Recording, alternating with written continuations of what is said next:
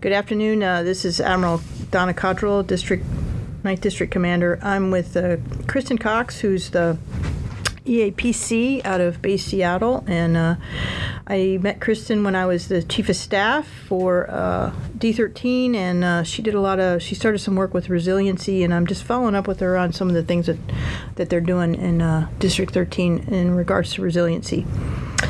So, Kristin, can you tell me where your efforts have gone since I left as Chief of Staff almost 4 years ago?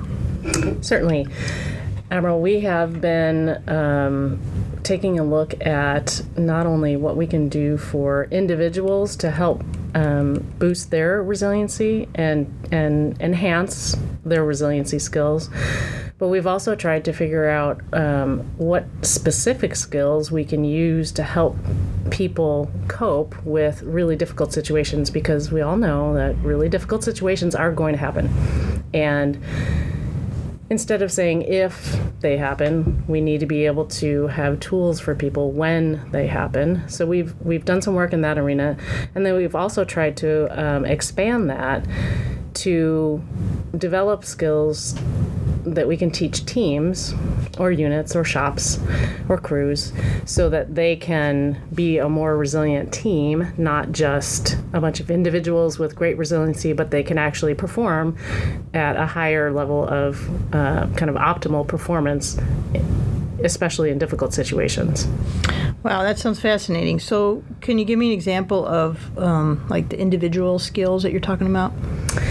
Certainly. We have, through my interest in helping prevent crisis, which is a kind of a fallout interest because of suicide prevention and prevention, intervention, postvention, one of the things that we've learned over the years is that people who are encountering difficult situations in crisis tend to want to take some action, especially first responders. They want to take an action to fix it, or if they can't fix it, they just want to do something to make it stop, make it end, make the pain end, both physical pain and emotional pain. And as we all know, a lot of people have turned to things that are kind of self-medicating behaviors because they can't tolerate the discomfort. And we also know that relationships are, tough situations that people, they want to escape the situation, or they want to do something to remedy it. And the reality is you can't always do something. And sometimes people will turn to destructive behavior because they just need to do something. So the idea was to take a look at what we can do to teach people to be tolerant, to expand their window of tolerance for discomfort, physical discomfort, emotional discomfort, relationship discomfort. So what can we do to teach people how to simply sit with and not have to act on when they're troubled minds, troubled bodies, troubled relationships. So we looked at mindfulness and teaching mindfulness skills. There's a number of people, in fact, through University of California, San Diego Center for Mindfulness, they've been working with first responders to teach mindfulness. And we have a retired Coast Guard commander, reservist, who teaches mindfulness in law enforcement down in Oregon. And so we looked at, maybe we can start figuring out how to teach people some mindfulness skills so that they can just tolerate a difficult situation without having to do anything to self-medicate or take actions that might be destructive. Well, that's really interesting. So when I hear mindfulness, I sort of immediately think of some sort of, Far East yogi person. How do you get around that stereotype? How would you describe mindfulness? So the technical definition of mindfulness is teaching people to pay attention intentionally to simply what is going on in the here and now without judgment. And instead maybe taking a more curiosity approach. Look at that. I have an itch. And being able to focus on that with almost a more gentle or kind approach to that instead of, oh gosh, I have an itch. Instead to more look at look at that, I have an itch. I wonder if I can sit for 1 or 2 breaths before doing anything about that. And then we've also focused on the science behind mindfulness and its ability to increase and enhance situational awareness, the ability to respond instead of react, and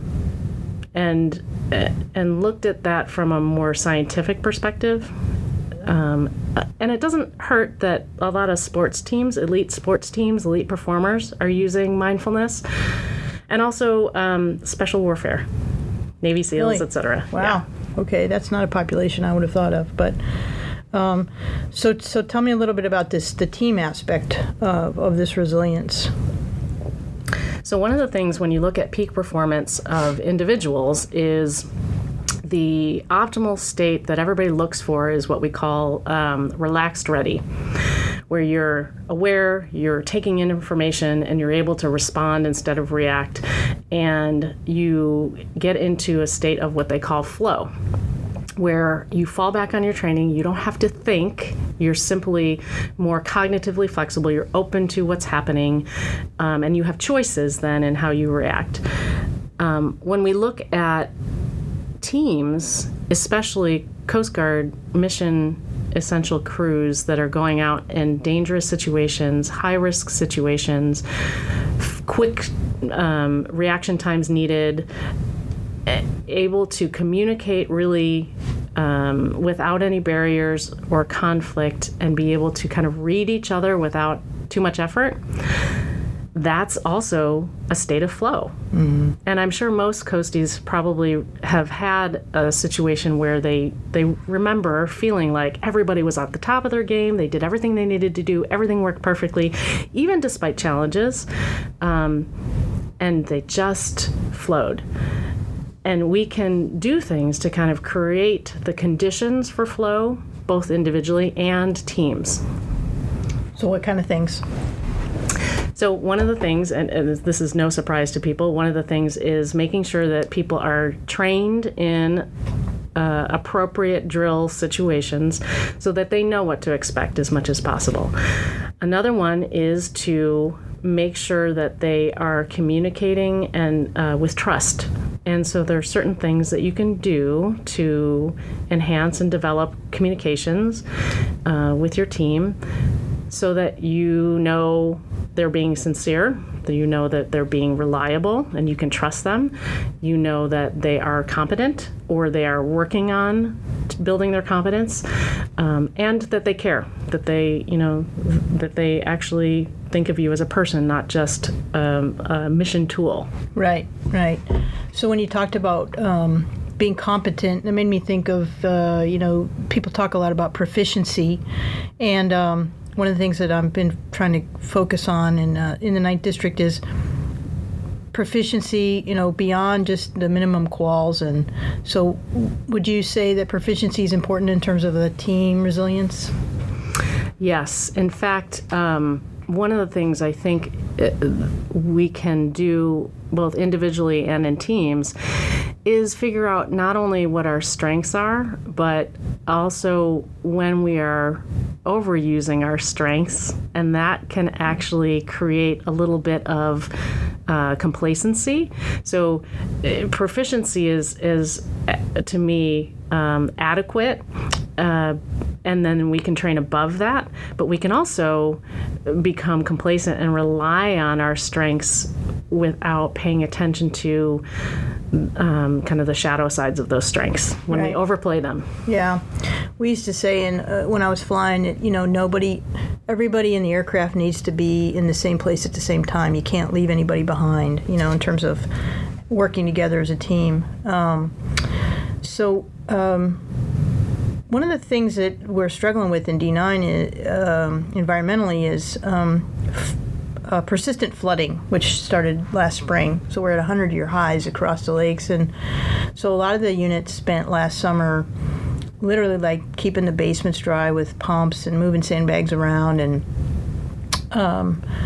trying to keep hotel services working and cleaning out the parking lots of dead fish and other trash, and it was very wearing on the crews. How does that sort of different kinds of stress beyond mission, how does that affect the resiliency of a team?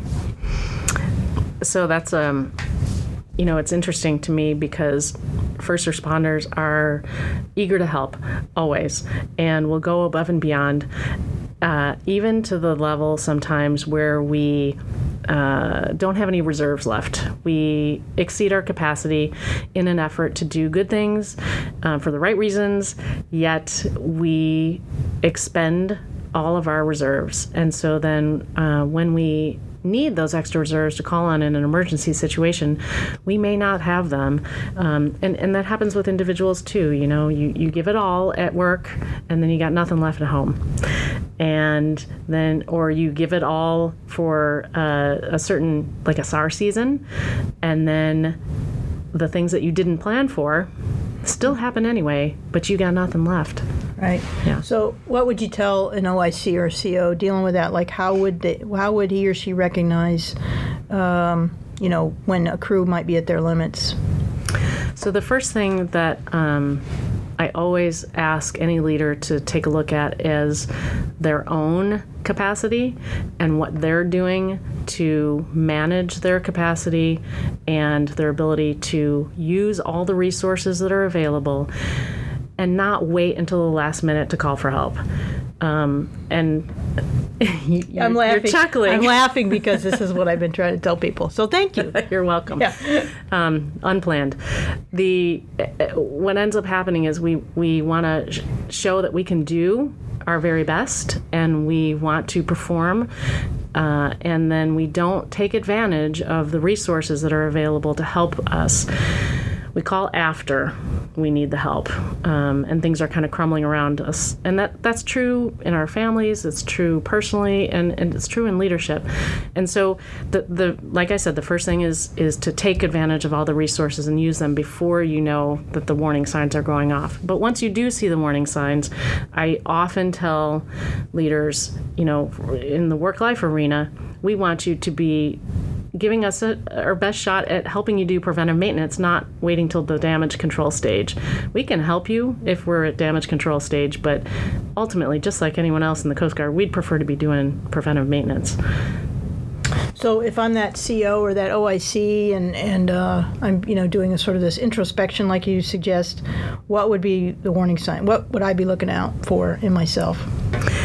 So many people probably can relate to the phenomenon of when your phone vibrates or your email pings, there is a sense of dread that comes up. And when before you even look at it, you are anticipating that, what's coming in now.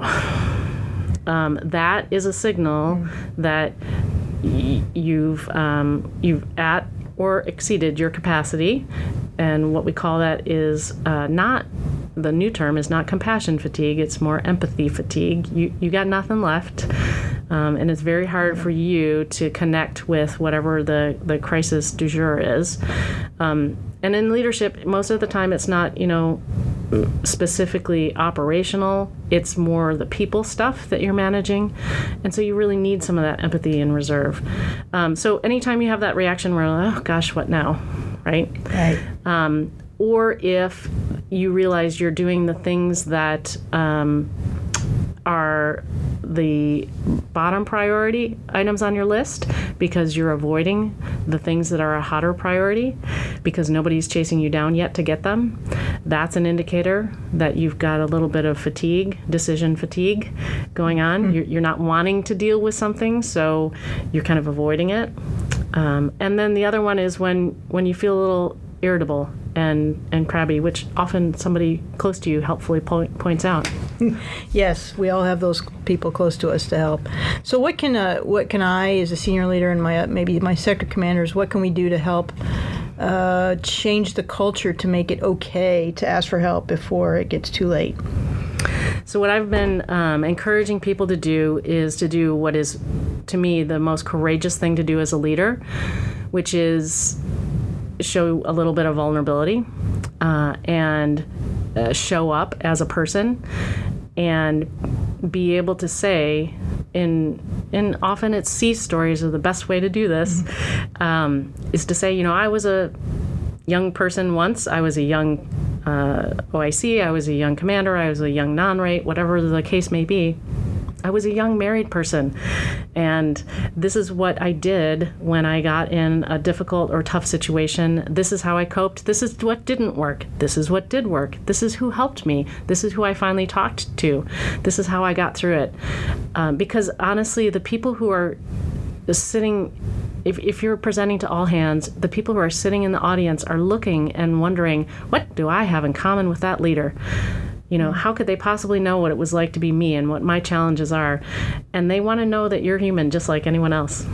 Yeah, that's a good point. I think sometimes we look at, if the captain is given an all hands and the people sitting in the audience think, well, I don't know this person any different other than my sector commander. They've always been a captain, but they haven't. Right? So show that little piece of yourself. That's great. In terms of resilience, do you think... this is just obviously speculation on your part, but do you think that generationally there's issues with Generation Z being less resilient? And if so, why would that be? Or what would be the factors? I don't know if I would use the terminology less resilient. I would say that expectations are different. And I would also say that I think some of our more younger, more junior members are more willing to acknowledge that they're facing challenges. Mm-hmm. So I don't know that people are actually less resilient. I think it's more culturally appropriate, or they're allowed to talk about it more often, and they raise the red flag more often, which I think actually can be a strength. Yeah, I think that is a strength. But I guess from my vantage point, I think, I look at especially high school aged people and how competitive it is now compared to when I was in high school. I don't think I would have ever gotten any college. So it just seems like it's such a no-fail time period when it should be fun. It's like, I've got to get the best grades, I've got to do community service, I got to be in a sports team, I got to be the president of my class. Forget the train back here. The train is not our friend. You're in Seattle when you're trying to do an interview and there's a train. So I just wonder, this sort of no-fail culture that they're brought up in is the detriment to learning, and failing and learning from that. That's a great point. I think, I've seen in the first responder world, especially in law enforcement and the Coast Guard, we have a zero defect mentality often, or at least that's what we think we have. That's the perception. And that goes right along with that kind of perfectionism. My aim is to be perfect. Well, the problem with that is that you can never be perfect, and so you automatically are setting yourself up to fail. So I think maybe we could do a better job at setting more realistic goals and showing what, over the course of a career, what that looks like, over the course of an education, what that looks like, over the course of your life or a marriage or whatever that looks like, and that there's ups and downs, and being more, telling more stories about that in a real life, connected kind of way. Yeah, I think that expectation management is key. I think social media doesn't do us any favors in terms of portraying sort of this, everyone's portraying their best self, and then we look at that and we're like, oh, that's not me, and so there must be something wrong with me. But there's actually nothing wrong with you. There's something wrong with comparing yourself to something that isn't real. I will say that I think in our military environment, simply by virtue of our structure, not everybody can make Admiral and E10. It's not possible. And so there is a lot of pressure to perform and a lot of pressure to make your record look a certain way. Mm-hmm. And then it ends up by default being a competition with your peers. Which is really interesting to me because the peers are the people who can best probably support you. Mm-hmm. At the same time, there's sometimes a feeling of competition with them. Yeah, that's true. I mean, it is a meritocracy in the purest form, I think, which is one of the things that appealed to me about the Coast Guard. I didn't necessarily have to be the smartest person, but, hard work and a good attitude can take you a really long way. So what else are you working on in the 9th District that you would like to share as far as resiliency or mental health or sexual assault prevention or any of those types of... So I think we're trying to do a few workshops on that team resiliency concept and looking at trying to implement, I'm hoping to implement a regular, maybe monthly, maybe bi-monthly mindfulness call-in or information session where we're encouraging people to learn a little bit and try in a low-fail, low-threat environment how to get comfortable with being in discomfort. I know our sexual assault prevention victim advocates and our SARC are doing great things in the bystander intervention realm. And I know the bystander intervention concept has been expanded from just sexual assault and harassment kinds of interventions to what do I do if I see somebody who's maybe thinking of suicide and in distress, really kind of expanding that repertoire of skill sets, giving people not just that, how do I identify somebody, but then what do I do about it? Right. How do I have that difficult conversation? There's a great website out there that is specifically aimed kind of at younger folks, but it's about Seize the Awkward. It's how do you have an awkward conversation? What do you say? Once you start the conversation, then where do you go with that? How do you have those connecting conversations where you let somebody know, hey, I'm worried about you, and now I want you to talk to me about this really weird, awkward thing. Right. Yeah, I'm going to have to look that up. That sounds fascinating. And then this training, I think, team resiliency, maybe, the mindfulness thing. My own experience, we were just talking before we started recording about challenges with our own husbands and some health issues. And, one of the things that helped me immensely was journaling, which I think is a form of mindfulness, which I was never a good journaler, but now I can't do without it because it makes me focus. And then obviously prayer and, devotionals. But what would you say about journaling as a way for mindfulness? So I journal faithfully at least 10 minutes a day, whether I want to or not. I carry my journal with me everywhere. And a couple things, I don't necessarily catalog all the things that are going on in my day, but I am absolutely not going to let a day go by without listing at least 3 things that I'm grateful for. And I do that very specifically. So it's not just, a good job. It's specifically what I like about that. There's a lot of research behind gratitude practice. It can be within a spiritual context or even just journaling straight, no spiritual connection behind it. But the idea is that we know that your brain is wired to find the negative, and that's to keep us alive, right? We're searching for things that might threaten us. And we also know that it takes, for every negative that your brain perceives, it takes at least 3, and sometimes for some people 6 positives to even that out, to come back to neutral.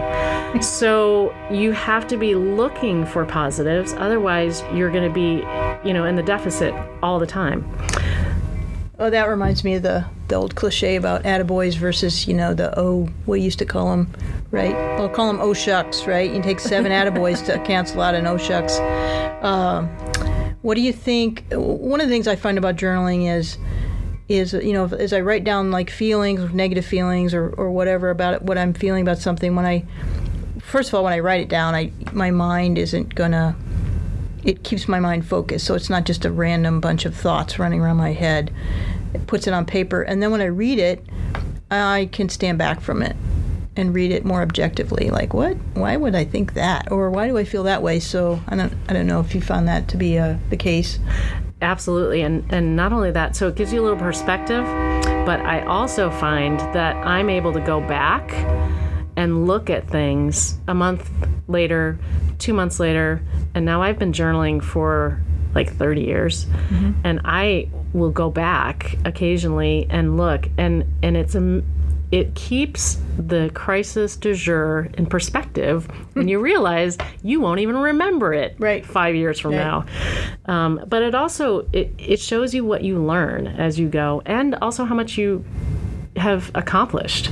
Yeah, that's great. It's important to celebrate the successes. Yeah. That's a key ingredient in hope. So what would you recommend to somebody that is out there and they're thinking, I would like to increase my own personal resiliency? What sort of thing? Where would you recommend they start? So the easiest way to start is just to carve out 5 minutes in your day, somehow, some way, where you can do something that's reflective and kind of nourishing. So it could be, even if you're already exercising and you're already going for a run, taking 5 minutes of that run to specifically think about what your goals are, what you want to accomplish today, instead of focusing on just the run. Learning, picking up any number of apps that you can download that will help you figure out 5 to 10 minutes of space to just focus on your breath. Taking a yoga class if you need to. Anything you can do to kind of chisel away 5 minutes where you are simply being present with whatever's going on for you. Oh, that's great advice. Yeah, well, a lot of us have the Apple Watches that's constantly reminding me to breathe. I'm like, well, I'm already breathing. Why are you telling me to breathe? Kristin, thanks so much. We're approaching 30 minutes, so I'm going to cut it off here. But any last words of wisdom from my favorite APC? Thanks, Admiral. I appreciate the chance to just sit and reflect a little bit with you. It helps me keep perspective as well. And I also would say that one of the things that I've discovered over the last several years is that people are hungry for connection. They are hungry for connection. And I think it's important for us to offer opportunities for that and to be comfortable, launching conversations, even when we know it's going to be about something that's maybe tough to talk about. And how often do you have a chance to just sit and listen with somebody? No advice giving, no judgment, no planning, simply listen. It doesn't happen as often as it used to. No, it doesn't, and I would just maybe wrap that up. We all are sort of consider ourselves lifesavers in one fashion or another, and sometimes the life that we save could be right in front of us. So let's pay attention. All right. Thanks a lot. Thanks for listening, everybody. Thank you.